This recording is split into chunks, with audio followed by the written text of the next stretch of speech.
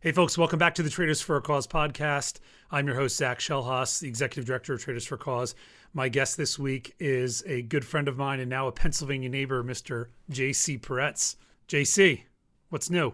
Zachariah, what's happening? Zachariah. I love that nickname. You're the only person, I think, that calls me that. So that'll be our thing. You can call me All that. right, we're going to start working out or what? Yeah, we can start working out. Yeah, we'll lift on Fridays. I'm down. Yeah, for sure.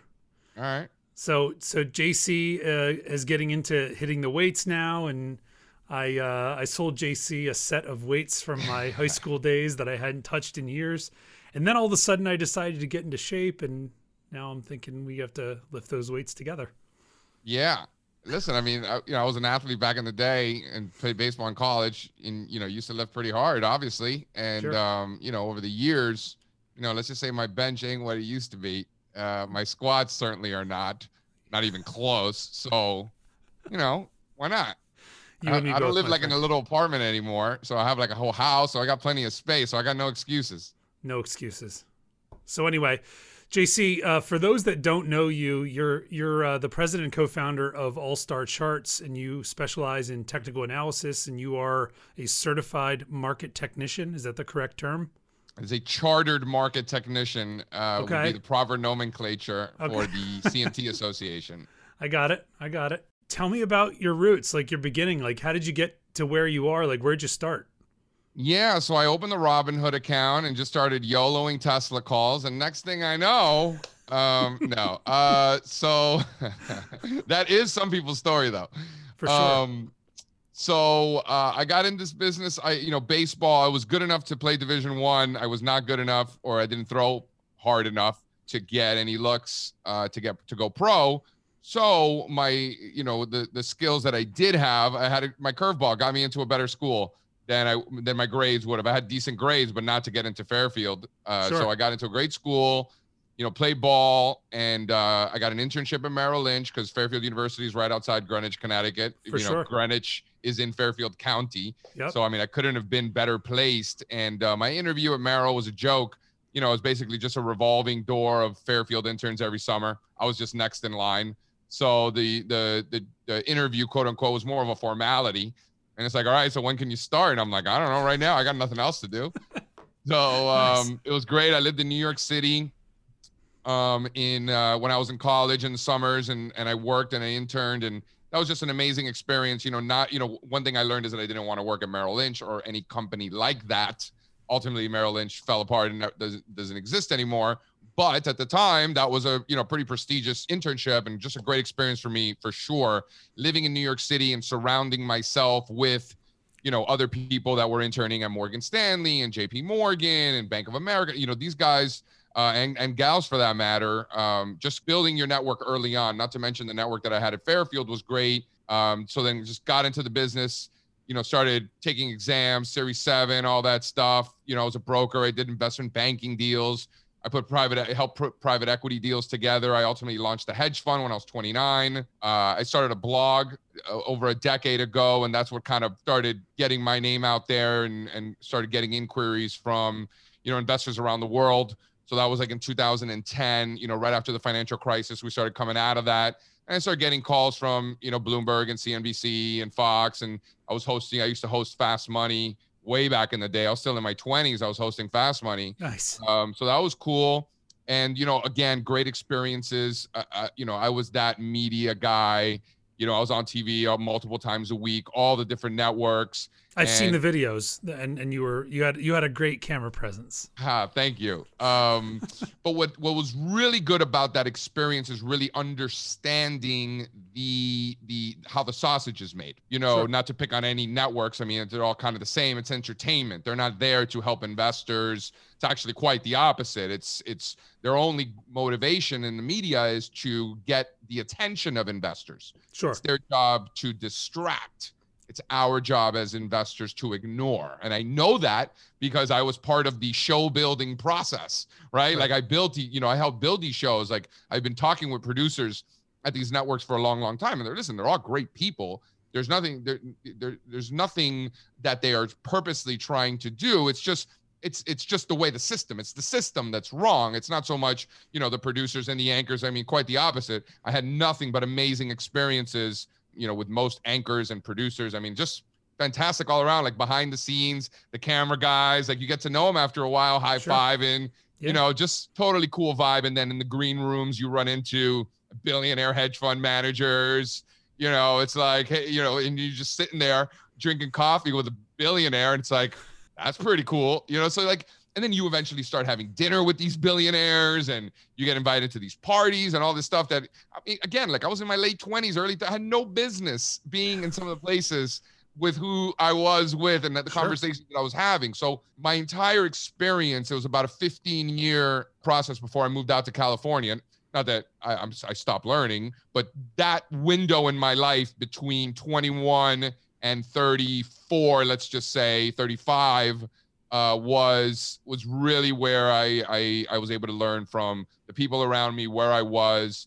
I was really, really inspired, and I've gone all over the world, meeting investors, talking to investors, learning from investors.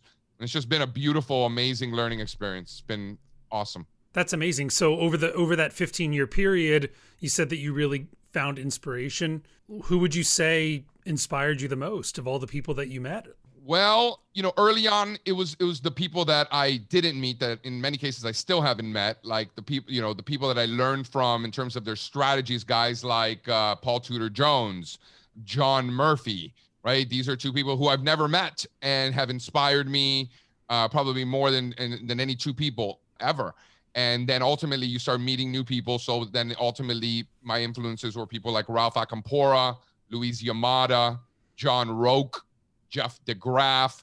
Like these were, later sort of inspirations of mine, the way they view markets from a behavioral standpoint. I really I've tried to do a better job at understanding the psychology behind the investor, which is why, I'm part of that whole media experience, I think helped me. People like Dr. Brett Steenbarger, Andrew Menaker, Denise Shaw, my good homie, Phil Pearlman. These are, Annie Duke is another one. These are people that are just brilliant thinkers and have really made a huge impact on the way I think about things. So while some inspirations come from, the stock market, behavioral side of it, supply and demand, another group of inspirations is more the mind itself, because at the end of the day, as technicians, we are analyzing the behavior of the market and therefore market participants, as opposed to the goods and services in which a market deals with. So at the end of the day, we're analyzing human behavior. I think that's a really important element. And I think a lot of smart traders and things like that would agree. And I know you know a lot of them. Of course. And technical analysis in general is a study in market psychology. I mean, what the chart shows you is essentially the mindset of the traders. I mean, that's the collective mindset of all information that is known and in many cases unknown. Because I think what people fail to realize is that these institutions and their clients of mine, I could tell you for a fact how it works. I mean, I could give you all the ins and outs of how it works. They have more money than God. In fact, there was a book written, More Money Than God. You should read it. It's actually fantastic. They have more money than God. They have better resources and more money to get information than anyone in the world, right? They're not going to tell you what information they have, but they get it, right? Like, I'll give you a great example. One of my good buddies, he worked in the government, in shady areas in China and Africa and stuff like that, and doing stuff for the US government. Now, and then ultimately he went and hedge fund hired him, and with all his connections in China and in Africa, so they can see if this company was actually doing the things that they said they were doing, and he has his connection. So needless to say, they get the information. We don't know what information they're getting. What we do know is how they're acting upon that information. What decisions are they making now that they have that information? That's what I want to know. Sure, it'd be kind of cool to know what they know, but I don't really have to know that part. I just want to know what they're doing with that information. And by technical analysis is that study. What are these major institutions doing with the information that they have that JC and Zach simply do not have? We can't afford to have. We probably never will, right? But that's not the point, right? We don't need that information. I just want to know what they're doing with it. What are they doing? Are they buying bonds with it? Are they buying stocks? Which stocks? Right. So your strategy is one that's more of a reactive. You're taking a look at the chart, making a determination what these larger funds are doing, and then placing your own money accordingly by what you see. Yeah, and you could see it in the money flow because these institutions have so much money that getting in and out of positions is a process. It takes Sure. time. It's not like you just log into your Robinhood account and buy 1,000 shares of Apple. Like, it doesn't work that way. Like, these positions take a long time to develop, to get in and out of. They don't have the ability to be nimble like the rest of us, but we can be nimble around those movements. And you mentioned the chart. It's not just one chart, it's 5,000 charts Sure. that we go through each week, which makes it virtually impossible for us to miss any major trends because you just see them again and again and again. It makes it really, really hard to miss major trends. Very cool stuff. So I've heard you interviewed before, and a lot of these reporters are often like trying to get you to, I guess, admit that, you know, fundamentals do play something or somehow into a good complete trading strategy. And you're typically very dismissive of anything fundamental, claiming that you can garner any information that you need from technical analysis.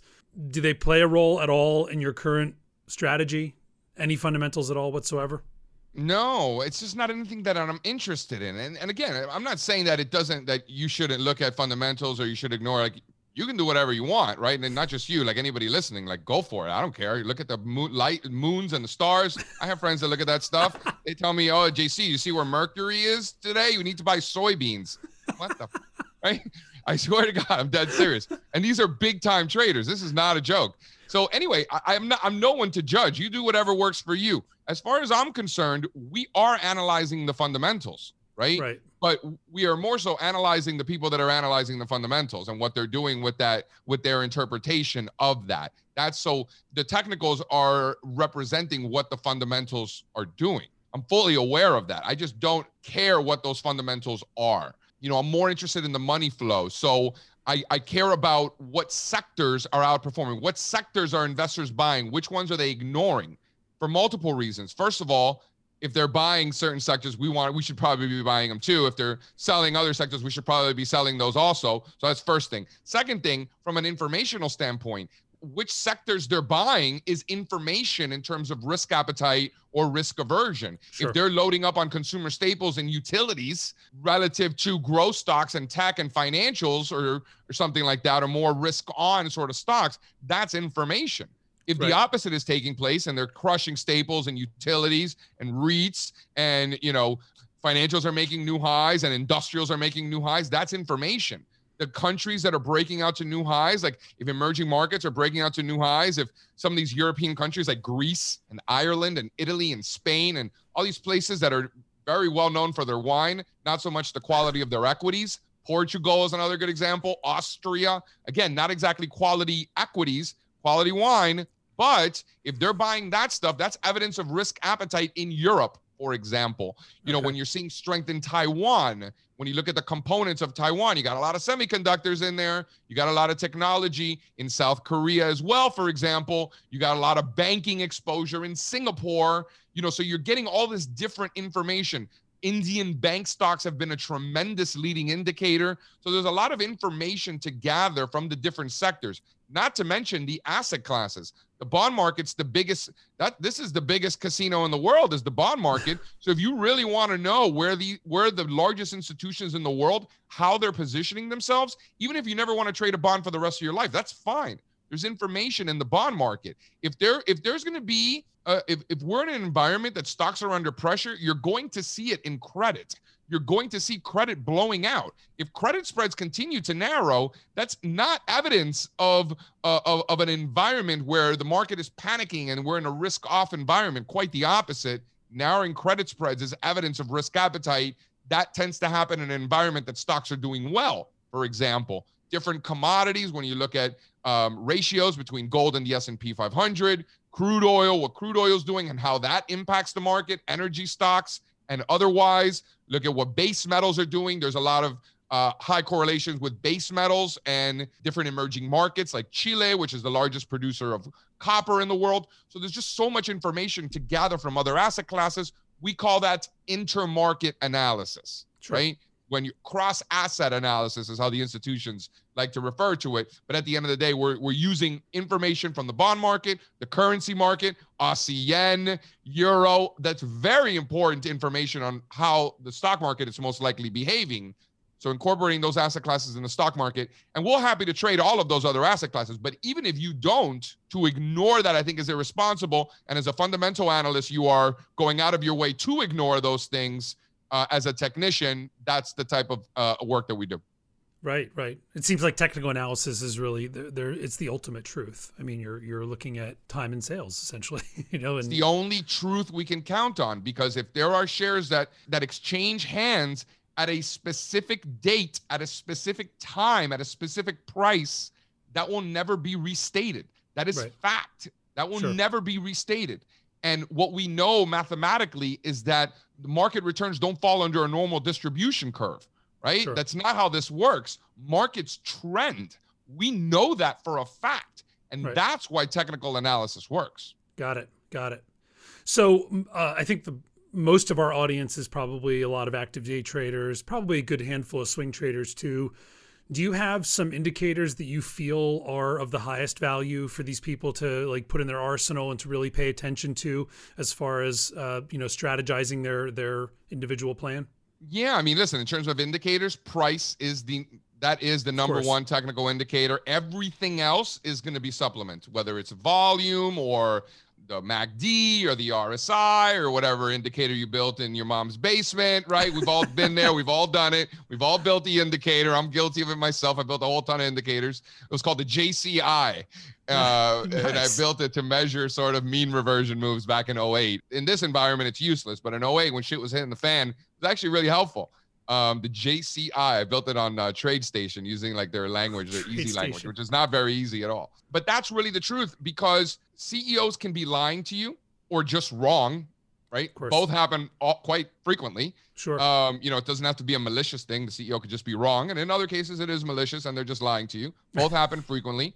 Fundamental analysts are analyzing usually flawed data. These young auditors coming out of school, 22, 23, 24 years old that are doing all this auditing. They don't know the first thing about what they're auditing. They'll be the first ones to tell you, take them out for drinks, get them a little drunk, get them talking. They'll tell you the whole thing. So by the time that data gets to the fundamental analyst, garbage in, garbage out, right? Not to mention all of the additional conflicts of interest on the sell side. Forget it. That's a whole nother conversation.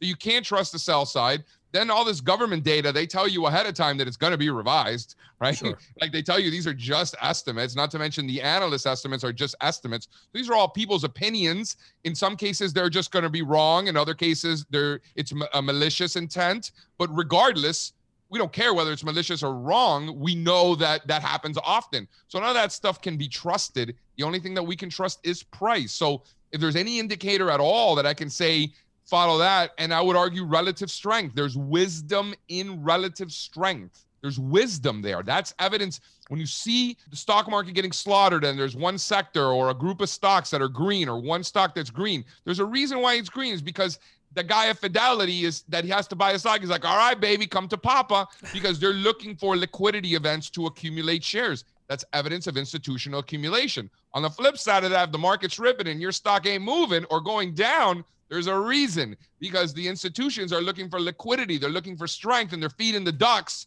and you're the duck. Oh, so that relative strength or lack thereof is really important. Cool. So RSI, you love that indicator. No. I do, but that's not what I'm referring to. I'm referring specifically to relative strength. Okay. So this is assets relative to the rest of the market, or relative to other sectors, or relative to the sector that it's in. RSI, just to confuse people, because Wall Street loves to confuse people, RSI is the relative strength index, which is a momentum oscillator. Okay. Two totally different things. It's just called the same thing to confuse people. Oh, I guess so. That is confusing. It is. So back in 2020, we had obviously a pretty good market crash, like when the pandemic came about. Yeah. You were one of the bulls, both before and after, one of the earliest bulls to basically predict a big time market rip. So what is it that you saw back then that led you to that conclusion, which ultimately was obviously a perfect call? Yeah, I mean, we were super bullish markets in 2019. It was a great year. There was no reason to be bearish. A lot of people were already, calling tops the summer prior because the yield curve inverted. And it's like, and I'm like, yes, yeah, so they're like, JC, the yield curve inverted. That means the market's going to crash. I think it was like in August or July. And I'm like, well, if you just looked at one chart throughout history, when the yield curve inverts, yes, traditionally the market sells off, but not for a while afterwards. So Right. if you're telling me the yield curve just inverted, that means we got a ways to go. Number one. Second of all, we've known the yield curve was going to invert because it had been falling forever. Like it was coming. It was coming. Like as soon as it broke 1.2, like we knew eventually it was going to invert, right? Mhm. Unless some dramatic thing. So the finally inverted, great. Everybody makes a big to do about it. We buy more stocks more aggressively, right? Right. Because just because the yield curve inverted doesn't mean just sell stocks. No, we're buying breakouts. Everything was great. So it's like, all right, JC, what's it going to take to get bearish, right? And this is in 2019. It's like, well, we're getting more stocks making new highs. More sectors are making new highs. More countries are making new highs. So when that stops and we start getting the opposite, fewer stocks making new highs. In other words, we start to see breadth deterioration. Mm-hmm. Then we'll stop buying stocks and we'll sell them instead and we'll buy other things. Well, what happened at the end of January? We started to see breadth deterioration. Bonds start breaking out. The S&P 500 hit our upside objective. The Global 100 hit our upside objective. The Dow Jones Transportation Average is breaking down to new decade relative lows. Regional banks, the KRE index, broke down to all-time relative lows. Small caps were rolling over. The Dow Jones Transportation Average was nowhere near highs as the Dow Jones Industrial Average was making new highs. The Value Line Index, which is the median component of the market, was rolling over nowhere near new highs. So divergence to the point where by the time the S&P, the Dow, and the NASDAQ made their all-time high in mid-February, they were the only ones left, right? Everything else had already been rolling over. There was nothing left. And the argument was, all right, JC, the Dow Jones Industrial Average is making new highs. The transports are not yet. And now the transports are going to play catch up, right? That was the bullish argument at the time. Of course. And I'm looking at transports relative to S&Ps breaking down to new decade lows. I'm like, if transports are going to start outperforming, it sure has a funny way of showing it because we're seeing the exact opposite. So right. The bet wasn't that transports were going to catch up. The bet was industrials are going to catch down. And then meanwhile, gold's breaking out. Staples are breaking out on a relative basis. Treasury bonds are breaking out.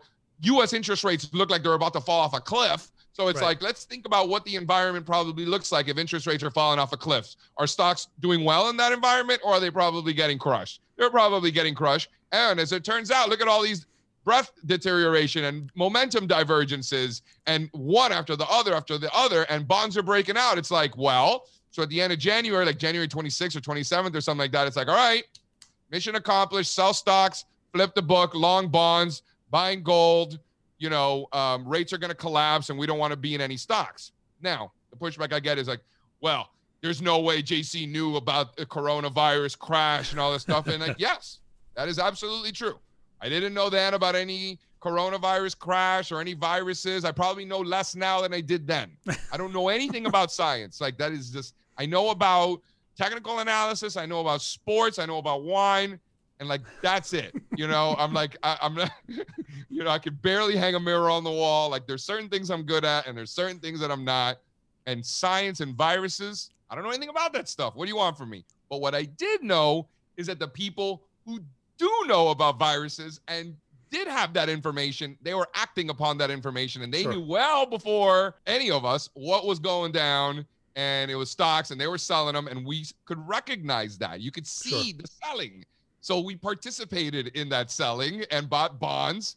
And I remember being in the Wall Street Journal. It was like the worst day in the history of the Dow or something like that. Right. And I was literally quoted in the journal as that being the best month of our entire firm's history, and the only reason why that was possible is because we were analyzing the behavior of the market and market participants, not the goods and the services in which the market deals with, which if you were focused on that and you're focused on what the companies are doing instead of how institutions are treating those companies, right, you missed it because you're focused on like their earnings per share. Like the market gives a shit about the earnings per share when the world's falling apart.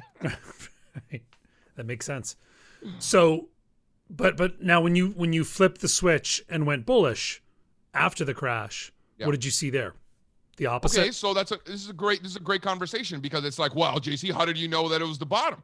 I didn't know it was the bottom. I had no idea. What I did know is that at the end of March, right, a lot of our downside objectives were being hit. Our upside objectives in bonds were being hit. So that is an interesting dynamic. And then we were scanning for relative strength on March the 10th, as a matter of fact, 2 days before the market bottomed. The market bottomed on March the 12th, the internals anyway. So the market of stocks bottomed on March the 12th, 2 days after we came out with this index. Again, we didn't know that. We were just like, okay, it's time to start looking to buy stocks. We don't know for how long. We don't know if this is a dead cat bounce. In fact, I thought it was a dead cat bounce, right? At the time, just to be clear, full disclosure. Yeah.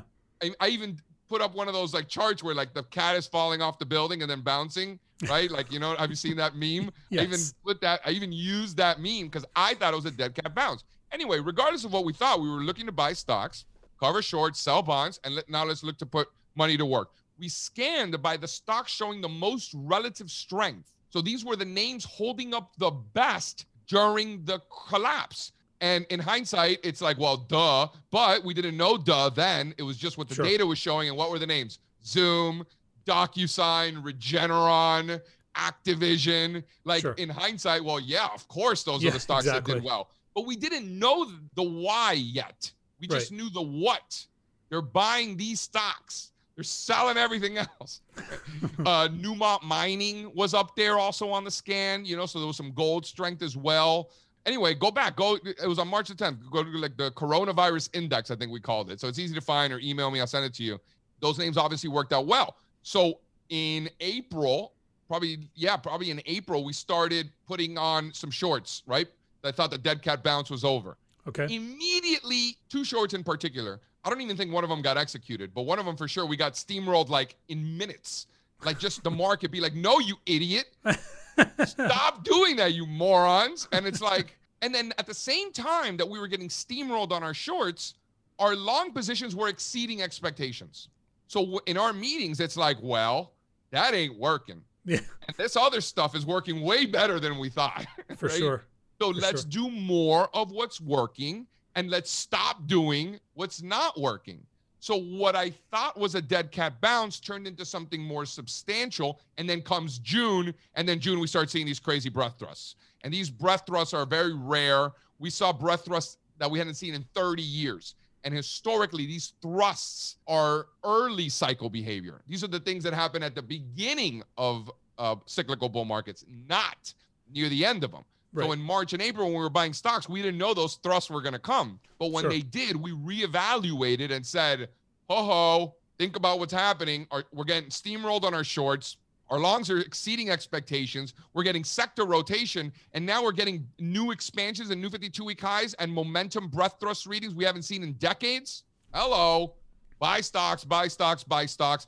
And then we started seeing more breath thrusts in November. The small caps started doing the same thing that the large caps were doing in June. So whoa, look at these breath thrusts. Again, evidence of early cycle behavior. Then we just started seeing breath thrusts in financials and energy in January. And look what happened. So we continue to get this sector rotation. And as the data comes in, and we're incredibly data driven, if you haven't figured that out by now.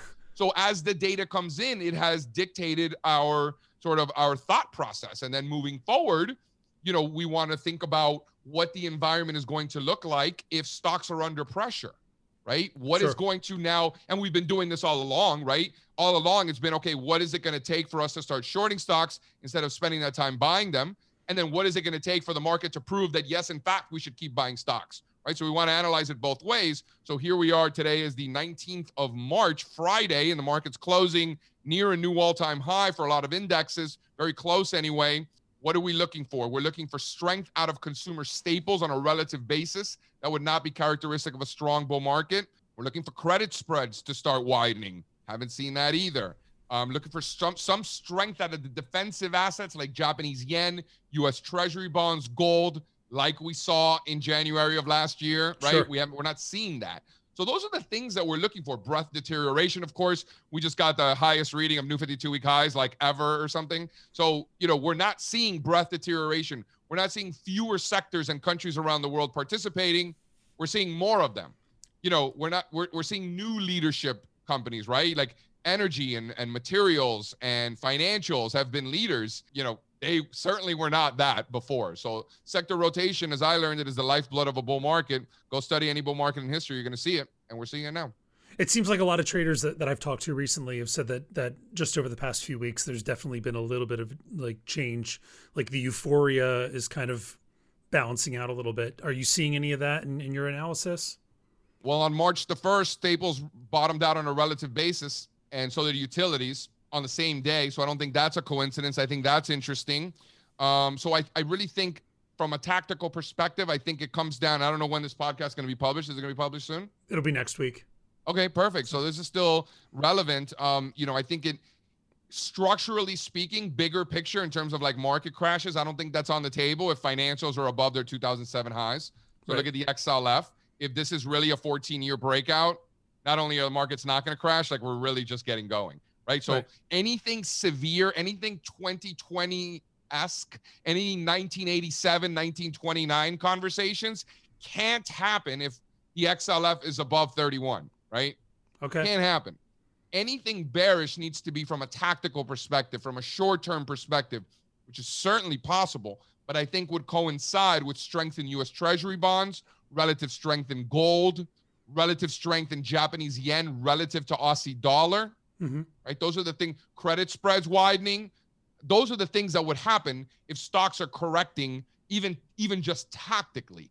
Right. Structurally, bigger picture, we can't have those sorts of conversations if financials are above those 07 highs. Very interesting. Okay. So the next 6 months, what are you seeing? Next 6 months, like we have a conversation, in late September, the Dolphins will be in first place in the AFC East at the time. They got plenty of time to blow it in December. So at that time, they'll probably be looking good. I think stocks are higher. I do. I think stocks are higher. Again, I don't invest that way. I don't think that way. Like it doesn't really matter what I think is going to happen 6 months from now. Like I would never, I treat the data as it comes in week by week, and I could tell you what I'm looking for now. Why do I think that stocks are going to be higher 6 months from now? Because the trend is up. Sure. Right. So just putting the if we're going to play this silly game, I'm going to put the probabilities on my side and say that it is an uptrend, so stocks will probably be higher. Right. But there could be plenty of evidence between now and then that suggests the opposite. And the beauty of it, and I think this is really important for everybody listening, it's really important to recognize as an investor or trader of any time horizon of any kind, it's liberating to acknowledge that you don't know what the market is going to do. Sure. And that nobody else does either. So it's a level playing field. But taking that weight off your shoulders and acknowledging and recognizing that you don't know what's going to happen tomorrow. Anything can happen. Anything. I've seen it. I've seen so much shit that never in my wildest dreams would I ever think would happen. Right. Crude oil trading below zero? Who had that one? Right? No way. Not me. And if you did, you're lying. And if you did, good for you. But most people did not. So the point is, like, nothing surprises me anymore. Like I've been doing this way too long. People are like, every day I have conversations with people. It's like, hey, JC, crazy market, huh? Hey, JC, what a crazy day in the market. The fuck's so crazy about it? Every day, that's what the market is. Like and it's funny because I don't know if you talk to as many people as I do, but start listening to these conversations. Everyone starts the same way. Hey, JC, crazy market, huh? You see that market? Crazy. What the hell's so crazy about it? You're the crazy one. I will say is that it seems like we're constantly setting new precedents for that. If you would have talked to somebody 2 years ago, they would call it a crazy market, just like they're calling it a crazy market now.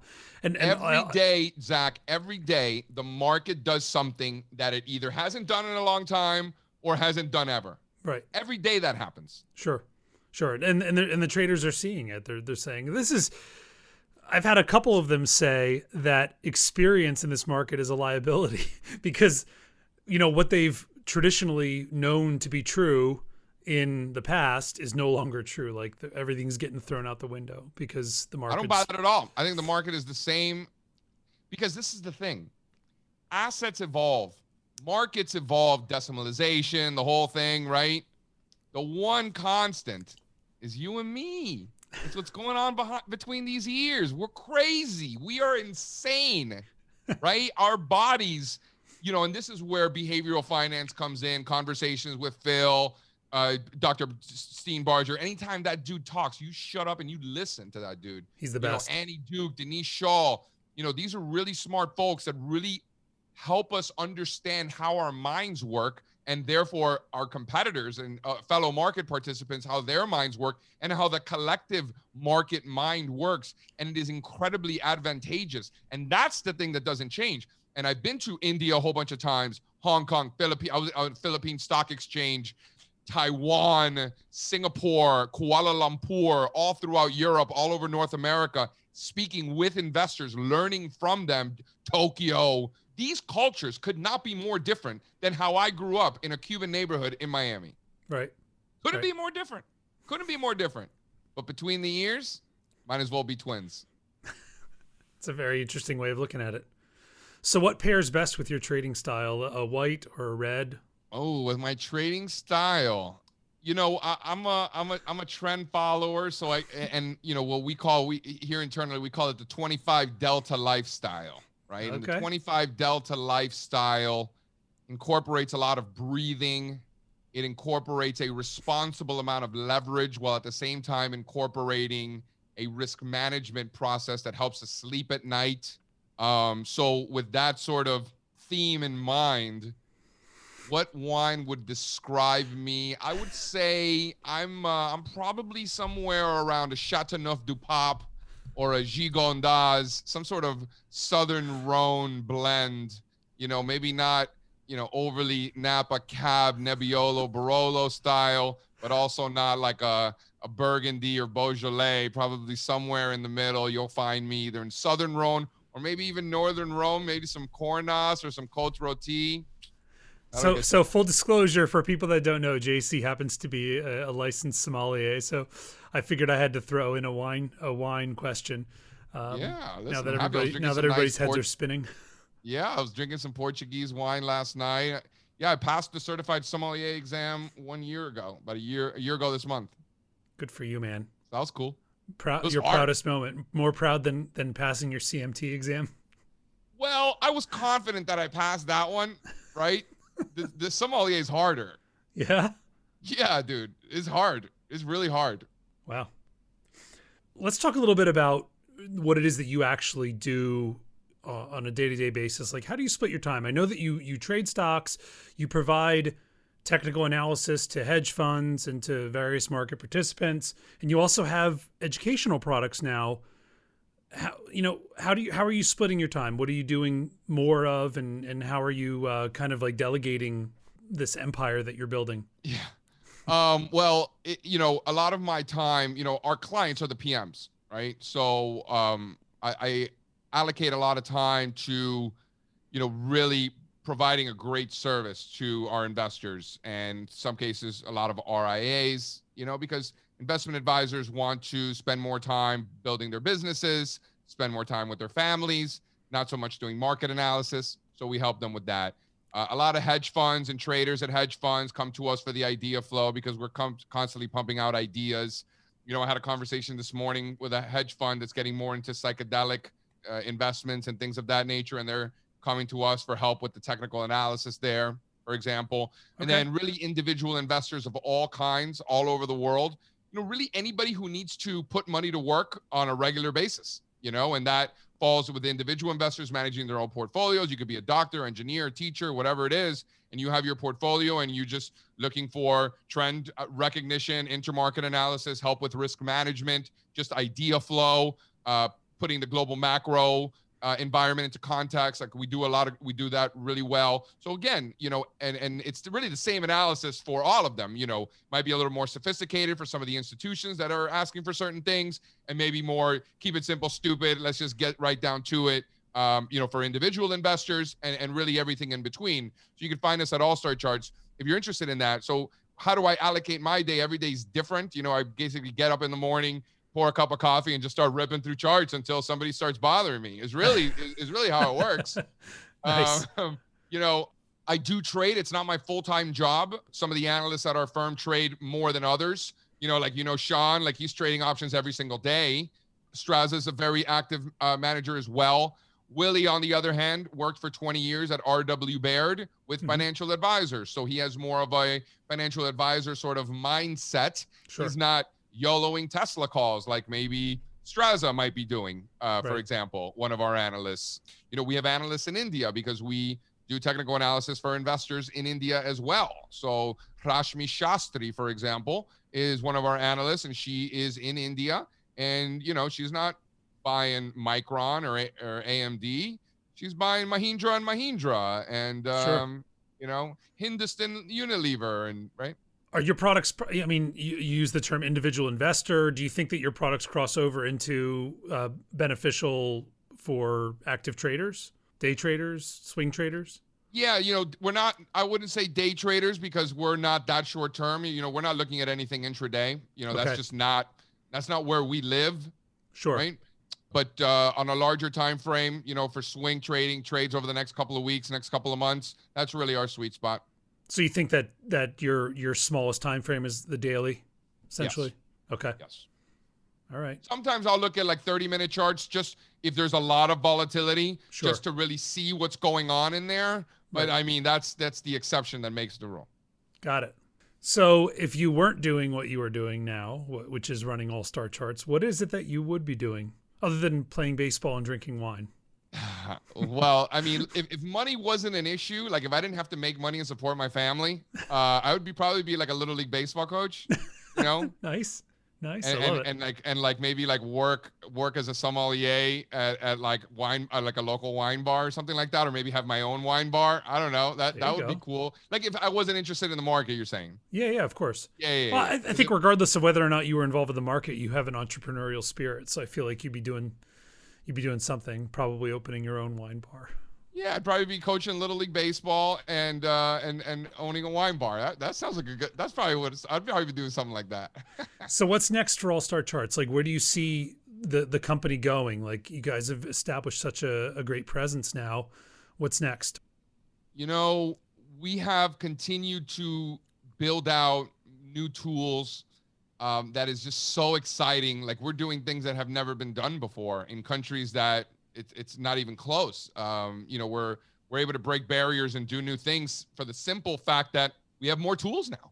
We have more resources. Data is easier to get. This is a revolution, Zachariah. The revolution will not be televised, right? This is a revolution. It is a data revolution where, historically speaking, the only investors that had the information and the data were the wealthiest and most powerful investors. Since the beginning of time, that has always been the case. Right. Individual investors had no power. They had no information. They had no data. They had no resources. It was only the wealthiest and most powerful people.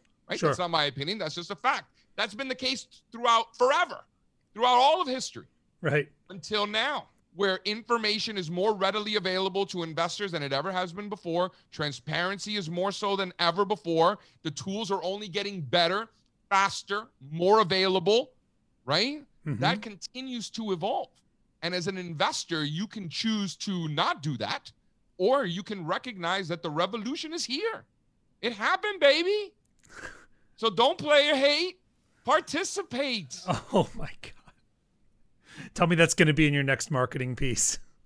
We don't do marketing visas. It's not really our thing. Nice. So, do you guys do any work analyzing individual equities, or is it primarily you're kind of zoomed out? Yeah. Oh yeah, hell yeah. We look at individual equities because our macro intermarket analysis is where our analysis begins, right? We're going to rip through all the commodities and currencies and interest rate markets and all of the countries around the world and their stock market indexes. And then we'll get to the United States and we'll look at the large caps, mid caps, value line, et cetera, work our way down to the sector level, right? This is the top down approach: financials, energy, healthcare, industrials. And then within the sectors, you have industry groups. So like in financials, sure, you have the overwhelming umbrella of financials, but within that, you've got all kinds of different companies: capital markets, regional banks, broker dealers, exchanges, insurance stocks, vastly different kinds of companies. In healthcare, you've got medical equipment, which are basically tech stocks. You've got pharmaceuticals, biotechnology, managed health, right? In energy, you've got all kinds of stuff. You've got the explorers and producers. You've got the refiners, oil services, the integrated. So you got different companies in there in technology, right? You got software, semiconductors, cloud computing, all sorts of different. So you have industry groups within the sector level. And then we'll dive into the individual names in the industry groups as a vehicle to express a given thesis in the market. So by the time we decide we're buying Abbott Labs, 95% of the reason we're buying Abbott Labs has nothing to do with the chart of Abbott Labs. Right. It's probably because we like stocks, we like American stocks, we probably like healthcare or tech, we probably like large cap stocks, and it just turns, and we like medical equipment, right? And it just turns out that, let's just say, Abbott Labs presents a better risk versus reward profile than Medtronic, right? And that led us to Abbott, right? Sure. So that's the top-down approach. Now, in order to supplement that top-down work that we do, we build bottoms-up universes. So, for example, we have the Young Aristocrats. These are stocks. So an aristocrat is a company that's raised dividends 25 consecutive years.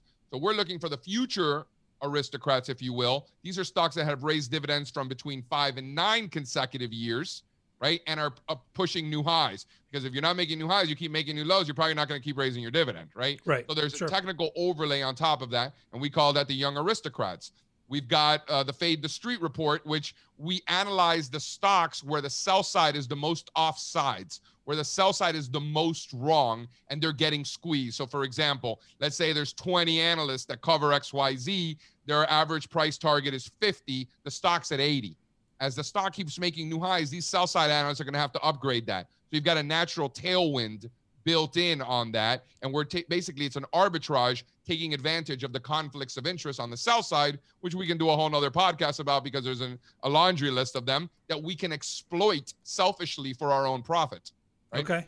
We've got the short squeeze report, for example, which is similar thought process. In this case, rather than short squeezing the sell side, you are literally short squeezing, which we just saw AMC, BlackBerry, GameStop, major short squeezes, and all these people that love being offended by things are like, oh my God, this is preposterous. How could this be possible? It's like, dude, this has been going on Wall Street forever. Oh yeah.